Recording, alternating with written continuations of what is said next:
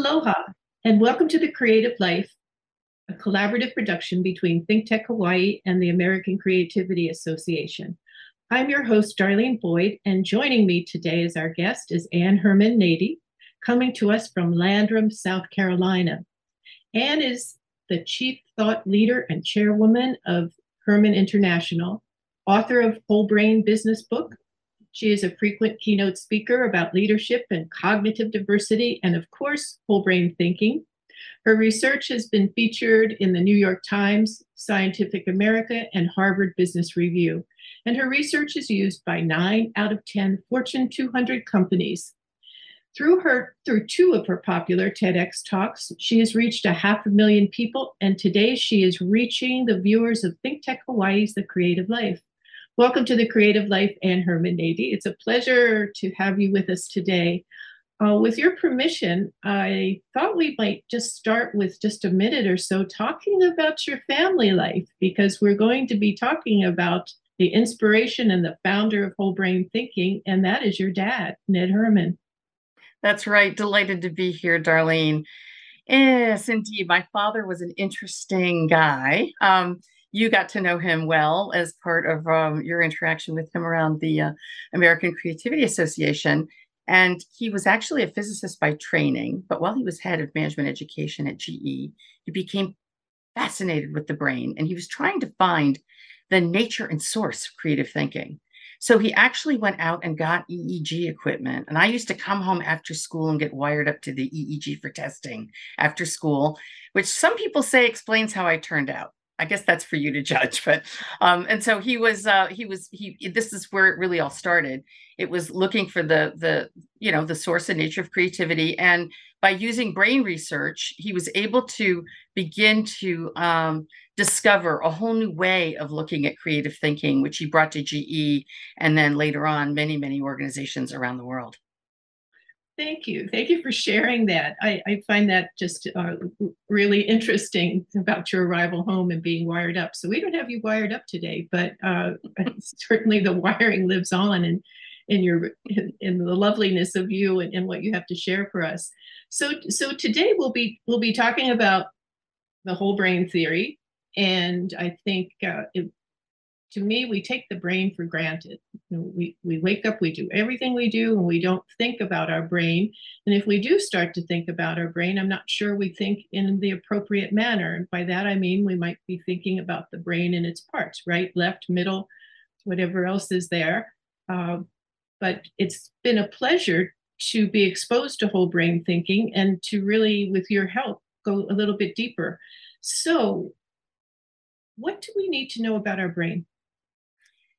Well, of course, we could talk for hours and days about this, but when I did a TEDx talk, my first one, and it was called "The One Thing You Need to Know About Your Brain That Will Change Your Life." And it was hard to pick that one thing, but I believe it's really the most critical thing, and that is that the brain is a pattern-seeking machine. It looks for patterns in almost everything we do, and the reason is because our brains are lazy. And so we tend to look for a pattern because it allows us to then relax and rely on that pattern and not have to put out so much energy when we are encountering whatever it is that we might be engaging with. And so we see that there's lots of advantages to that. When we're writing something down with our preferred hand, we don't have to sit there and think hard about what it is that we're doing because all that patterning is there in place. Language is a great example of a pattern we use all the time. So there are lots of advantages to it. The challenges associated with it are that we do tend to stop short and often think we know what's going on, when in fact we don't. We're just relying on the pattern. So it has its traps, and it certainly is something that became very clear when my father was doing his initial research, because he was trying to understand if there were certain patterns that some of us adopt more than others, and how that all worked. And what emerged from that initial research was an understanding of 4 different clusters of thinking preference that we all have access to, and for which we pick 1 or 2 or 3 that we rely on most because we've developed a comfort with that kind of thinking. And that really was the basis and the birth of the whole brain model. When was that birth? The birth into the world out of your home, the birthing of the whole brain, the When was it? results of your wiring. Well, it all started really, the research actually started in the late 70s and then it emerged into the 80s.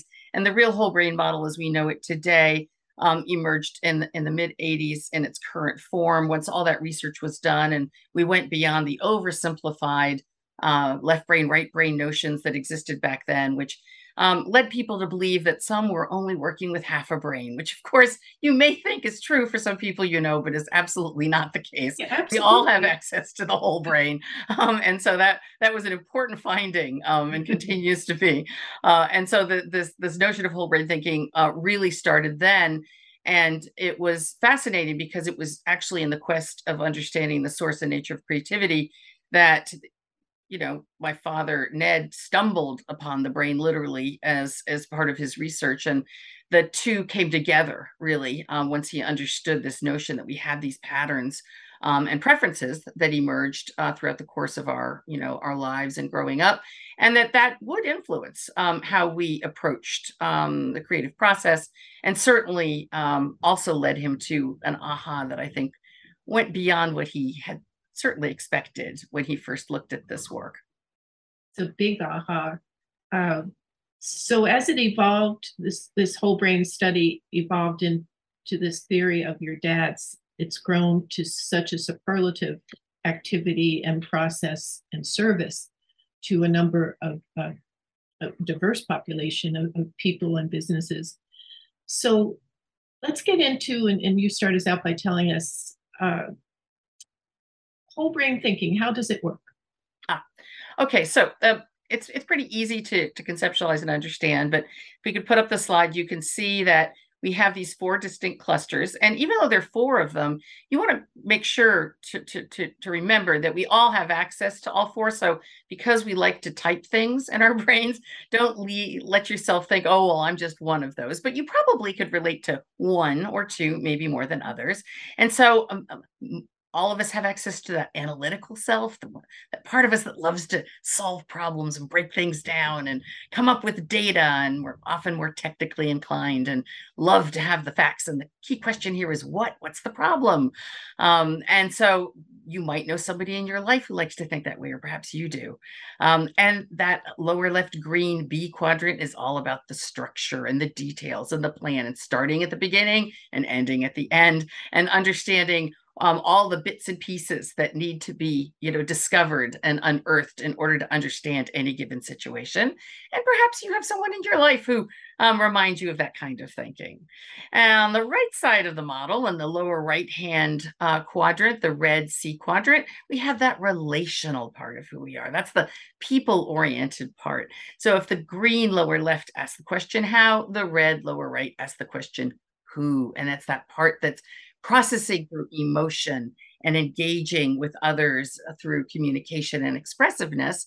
And then finally, that upper right yellow quadrant, the D quadrant, that experimental quadrant, which many people often think of when they think of the word creativity, is looking at the big picture and is very integrating, synthesizing, taking all different disparate parts and pulling them together into a whole, a new whole. And the question here is why? Why are we doing that? Why can't we do that? Why is that happening? So all of those four come together to form our whole brain, which luckily we all have access to.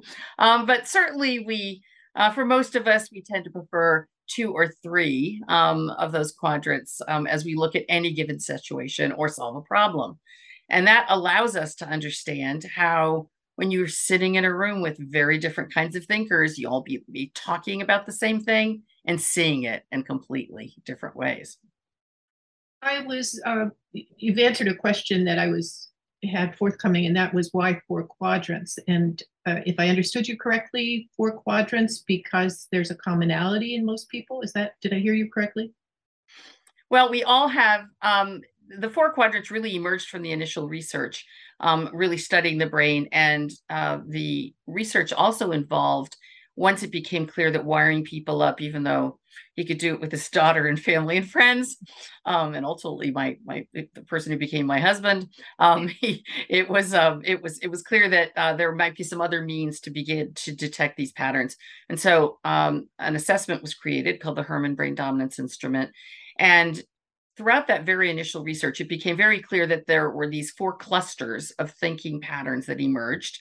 And those represented metaphorically different parts of the brain, but really the power of the model was in its metaphoric nature and how you could understand your thinking. So again, all of us have access to all 4, but that's really where the 4 quadrants came from. It came from the research. All right. So now we're at the point where we have a view of the thinking model. What happens next with the model? Where did you take this next? Tell us a little bit about its pathway till today. Absolutely. So initially, and this was at the very beginning, my father was working at GE. They funded all of the research and this notion of whole brain thinking, whole brain creativity, and the assessment, the Herrmann Brain Dominance Instrument.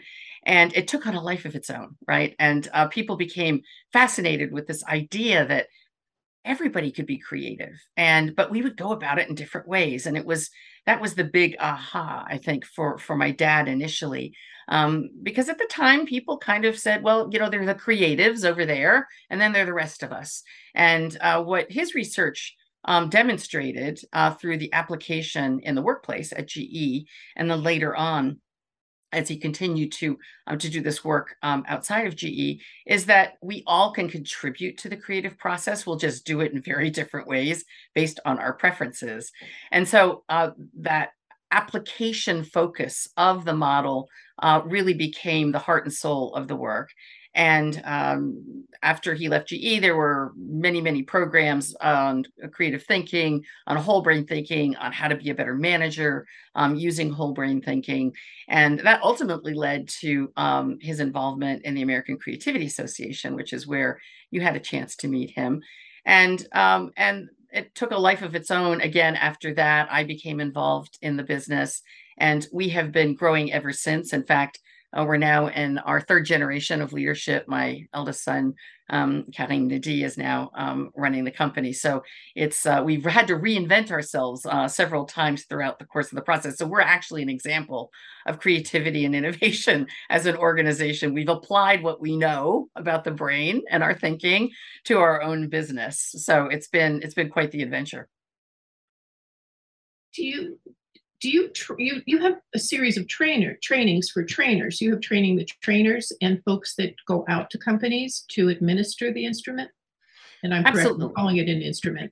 Yes, absolutely. So, really the heart and soul of what it is that we do is that we help people bring their whole brain to work, as we titled this podcast. And I think that's through an understanding of how we think. And the best way to understand how you think is to get a measurement of that. So if the whole brain thinking model is a framework for thinking, the HBDI assessment is an assessment to allow you to see to what degree you have preference across each of these 4 areas.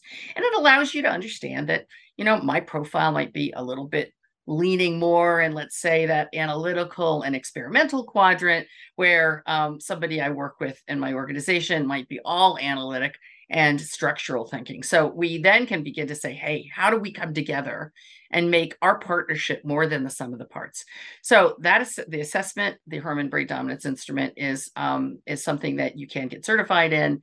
And we have been working around the globe with thousands and thousands of certified practitioners now over the course of our 40 years in business. We're celebrating 40 years this year.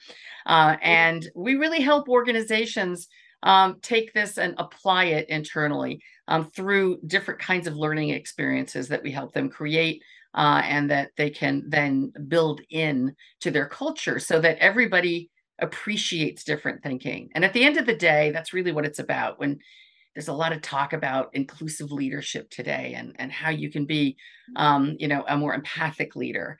And one of the very specific applications of this work is helping people figure out well, how do you do that? How do you show up as being more inclusive? One of the best ways to do that is to appreciate different kinds of thinking and embrace those differences as you're working as a leader or on a team. And so much of our work is with leaders and managers across the globe, helping them do that, as well as looking at our original focus, which was creative thinking way back when. That's just one piece of the whole puzzle at this point. So creative problem solving is certainly an application, but it's one among many, many different kinds of applications. How do you go about? I mean, you just shared with us that you help people if they are in dissonance to come together, and the instrument with its interpretation helps bring that about. So how do you help a business or an institution or a group of folks if they have the dissidence there? How do you bring them? What's your formula? Well, it all starts with awareness and also understanding that there's no good, bad, right, or wrong associated with this, right? It's all just about how we think. And every single time I continue to do sessions with executives, and there's this aha moment when somebody's looking across the room at another person and they're saying, oh, you mean you weren't doing that on purpose? You just think that way? I thought you were doing it to drive me crazy every single time you'd go into all this detail in that presentation. And I think, oh my God. Yeah. And so part of what that is, first and foremost, is understanding that we all bring a different lens to the situation, that we all have our preferences and biases that we bring, and that those can provide part of what makes us very special and unique. But we also don't want to become a prisoner of those preferences as we interact with each other. So the first step is awareness and understanding that. But then the most important next step is to then understand, well, what do I do with this? And that's all through application. And application can include communication. So how do I best communicate with Darlene as I'm thinking about interacting with you? And I think, okay, what are Darlene's preferences? And how do I make sure that she can hear me the way she needs to hear my message so that she takes it in the most effective way possible? It's about making decisions and understanding the power of how my perspective might be all about all the possibilities, and another person's perspective might be all about the payoff. And we would need to kind of come together and understand that and say, how do we get both? Or what is the most important thing that we can look at here?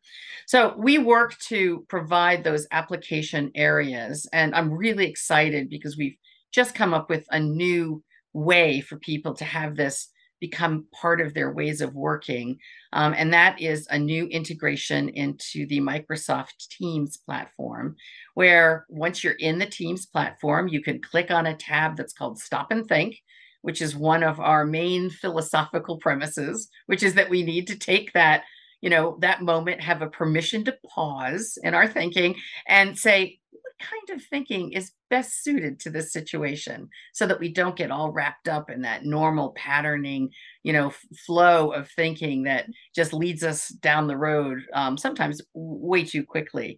So that will now allow people to begin to see, I'm heading into a meeting. Let me think about who's in the room, so to speak, the virtual room. I've been struggling in my interaction with Bob, and I haven't been able to kind of crack the nut on that.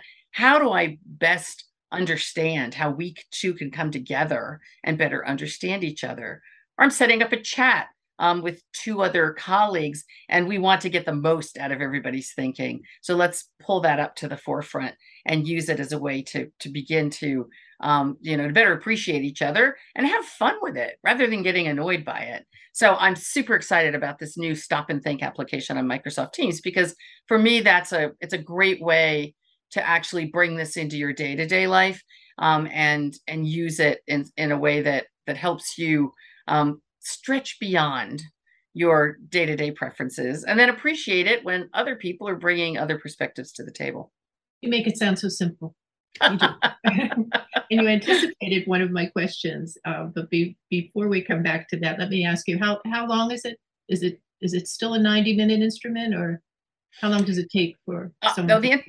So the instrument itself, the actual assessment piece where you're answering questions, is only about 20 minutes, but we have an experience that takes you through an understanding of what your profile is and leads you to your results. That takes anywhere between, an hour and 15 to 90 minutes. So you can walk away from the experience knowing exactly what your thinking is all about.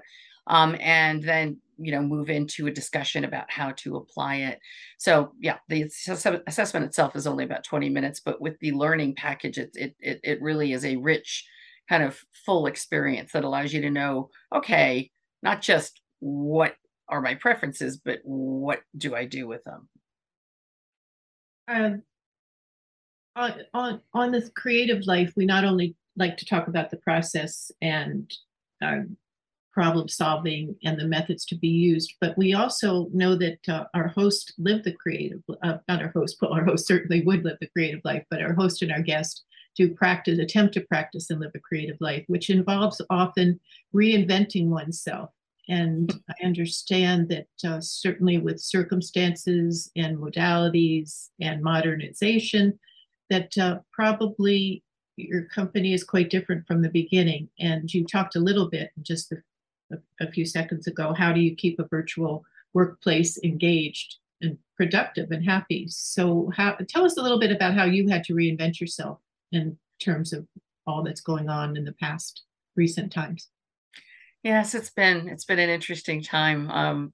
And one of the things that we did, we actually went remote prior to the pandemic for reasons of talent attraction and other reasons. We're located in the mountains of North Carolina as an organization, and we found that many of the people who wanted to work with us were not located there, and so we said, okay, we set up a remote structure. And now, actually, prior to the pandemic, went 100% remote. So no longer have a headquarters building, which was a big change and a reinvention. And then we moved from being what I would consider to be, more of a creativity company to then a training and development company to now being a platform where we really are focused on talent intelligence and helping organizations better understand how they can leverage the thinking that everyone brings to the table and do that in a way that's very accessible. So that's why having a platform that's integrated into many of our day-to-day systems is really a core focus. So now we are a technology company. So we have definitely been through several rounds of reinvention over the course of our 40 years in business. And I'm sure there's another one down the road as we move forward. But it's been interesting. I think we've had a secret sauce though, and I consider that we're very, very lucky because we know enough about how we think and we have the benefit of whole brain thinking as part of our DNA. I believe it's really been part of our approach, what's made our approach successful in terms of our ability to reinvent ourselves, be a global company, continue to be relevant, think about ways to take the work to the world in very, very different ways.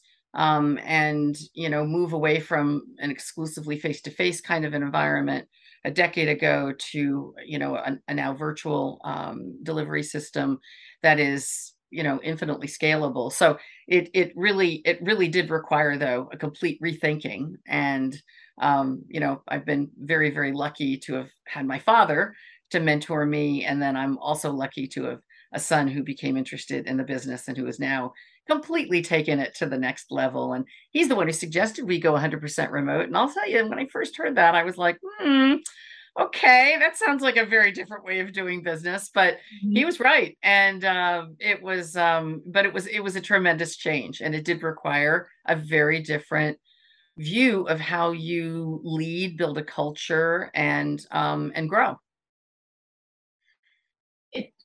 We know that those of us who play around with creativity and study creativity and do research know that frequently, more often than not, there's some risk taking involved if you're going to be a creative producer. And sometimes those risks are very non-threatening, and sometimes they're big risks, and sometimes they involve finances and sustenance. So are you a risk taker?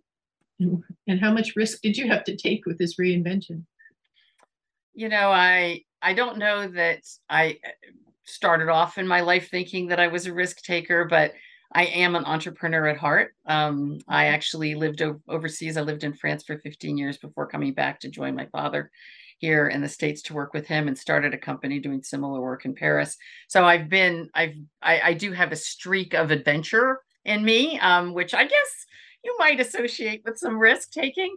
Um, and, and of course, that you always want that tempered with other modes. So I think one of the things that I needed to apply from our research was surrounding myself with people who would provide me with different perspectives. And just because you are more inclined to be entrepreneurial and be more of a risk taker doesn't mean that it's always easy to do it. And especially, many entrepreneurs listening out there can probably relate when everything is on the line and you've got to make that decision. It can be a little bit daunting, but certainly it's helped me, I think, tremendously in the way I've been able to navigate the world around us and how we needed to adapt and find ways to show up and ideally be a bit ahead of the curve in showing up, so that we could stay really relevant and help the organizations we help around the world with the right kind of tools at the right time. There's one word you used, and the use of that word communication comes up frequently with many of our guests in many of the situations, and even in the dimension of risk taking, how important communication was to talk to those that might be involved or might be act as your guide on the side, or mentors, as sometimes they've called, and the entrepreneur support as well. I've always found your blogs, since blogs became a blogging type model, very interesting, and I certainly enjoy your TEDx talk, and I would encourage our viewers to check both of those out. But in doing so, I learned that you do blog about women, and it's an interesting perspective you have. And there is a quote on your blog. It says, feminism isn't about making women stronger. Women are already strong. It's about changing the way the world perceives strength. How do we as women, and how do men around us as women, accept our changes? How do we challenge ourselves to change perceptions? Yeah, that's a great question, Darlene. I believe that, and I became interested in women in leadership as someone who was growing up as a leader and who was a woman, and found I didn't necessarily have the right kind of role models out there. I wasn't exactly sure, how to find my own strength and my own voice as I was growing, and was very lucky to have several mentors that helped me along the way. Some who were men and some who were women. Mm-hmm. I think that part of where it all starts is, again, through our understanding of bias. And I have been studying bias now very, very closely, especially in recent years, as I've been involved in several initiatives looking at racial inequality and how we could change the workplace to become truly more inclusive. And so bias is tricky because it really requires incredible intentionality to get very real with what your own perspective actually is. And once you do that, you can begin to wiggle your way out into a different perspective. And I use the term wiggle because it's uncomfortable. It's often uncomfortable to realize that we've got this side of us that maybe is looking at the world in a way that may not be absolutely appropriate for the way the world is working today. So I encourage. Uncomfortable. I think many of us would agree. Yes. Yes, Anne, definitely. And one of my mentors many years ago, had called him and said, gee, I'm really frustrated. This is really, was really, really aggravated with something. And his response was, Anne, I'm so delighted to hear how uncomfortable you are. And I thought, oh, great. That's really helpful. Thank you. And he said, well, it's because discomfort is a sign of learning. So one of the things that I believe is key is getting comfortable with discomfort, because it is a critical part of the learning process. It's often a part of the creative process. And it's really that piece that says, there are two things coming together that don't feel like they line up exquisitely. And if you get curious about the discomfort, then you can begin to learn. If you shut down with the discomfort because you just don't like it, that's going to prevent you from learning. So for me, one of the best places to start is to use those moments of discomfort as an opportunity for curiosity, and then to begin to explore that and say, what could I be learning here? And how do I best understand where this can take me? And so as we look at women and men in the workplace, there's still plenty of work to be done there. Mm-hmm. But I encourage everybody to begin to address their own biases. And as they begin to address those, if you're not feeling a little uncomfortable, then you're probably not looking closely enough. And then get curious about how that might be different if you were to adopt a different perspective. And many of the women that I've mentored throughout the course of my career, and I've been very, very lucky and have learned so many from them, so many things from them, have been able to find a way to get clear on what their own voice is, and not only build off of their strengths, but also develop other muscles that help them, succeed and continue to grow and learn. Growing and learning is really what it's all about to stay resilient in today's world. How does the HBDI, the Herrmann Brain Dominance Instrument, how does it work with different cultures? Or have you repositioned or redesigned it to match other cultures? What's fascinating to me is how it has seemingly worked across the globe very effectively. Of course, there's cultural adaptation that happens when we're looking at language and so on and so forth. But we found that the world is really a composite whole brain. All of these different perspectives exist around the globe. They may show up a little bit differently. Some cultures may, celebrate some more than others a little bit differently because of the culture or because of the organization that you're working in. But we have seen, from whether it be in Zulu or on the other side of the world in China, the model actually is quite effective at describing those different thinking preferences, and there's value in looking at whole brain thinking. So it kind of cuts through some of those cultural differences and is really quite effective at giving people a non-judgmental way to begin to see each other, because we may be different from lots of other cultural norms, but we might actually think in similar ways. And so it's being used really effectively to help break down those barriers and when there are big cultural differences. We're reaching our close, but how would it work? How similar, if I took the HBDI, which I did many years ago, is there a chance that I would be check out and be extremely different in the findings, or do I tend to in my life stay a little bit the same? We've been doing a lot of research on that of late because of the pandemic. Mm-hmm. And really what the HBDI measures is two things. We measure your day-to-day preferences, and we measure what happens to you under pressure. So we actually have two profiles that are part of the assessment results. And what we have found is that people's profiles tend to stay pretty consistent over time if your life is staying pretty consistent over time. However, we all have experienced in the last 2+ years a pretty significant global, universal, life-changing series of events related to the pandemic. And what we're finding is I'm seeing more change in people's profiles related to the pandemic because there were values changes that were associated with the pandemic for some people. For others, they stayed very consistent over time, and they kind of managed their way through it without having that significant shift. So it's really quite personal. So what we find is people's preferences tend to stay pretty constant if your life and your focus and your values are pretty much constant. But if there's a major change, and that could be something like a change due to a pandemic, losing a job, losing a loved one, major life changes can sometimes have that impact. So we encourage people to kind of explore that. And then occasionally people's under pressure profiles change. And we saw that pretty dramatically during the pandemic, where we did a survey. 60% of the people we surveyed during the pandemic said that they were living in their under pressure profile just due to all of the stress that was going on for them.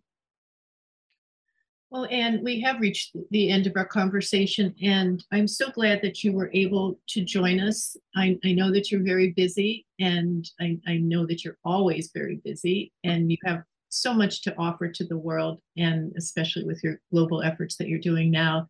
And it's exciting for me to have had this conversation with you, and I hope we can do it again in return, and perhaps with one of your trainers, we could talk to both of you and see what the thoughts are there. So I hope that that comes about. And with that, my thanks to you and the thanks from our viewers to you as well. And we'll be back with The Creative Life in 2 weeks. And until then, aloha.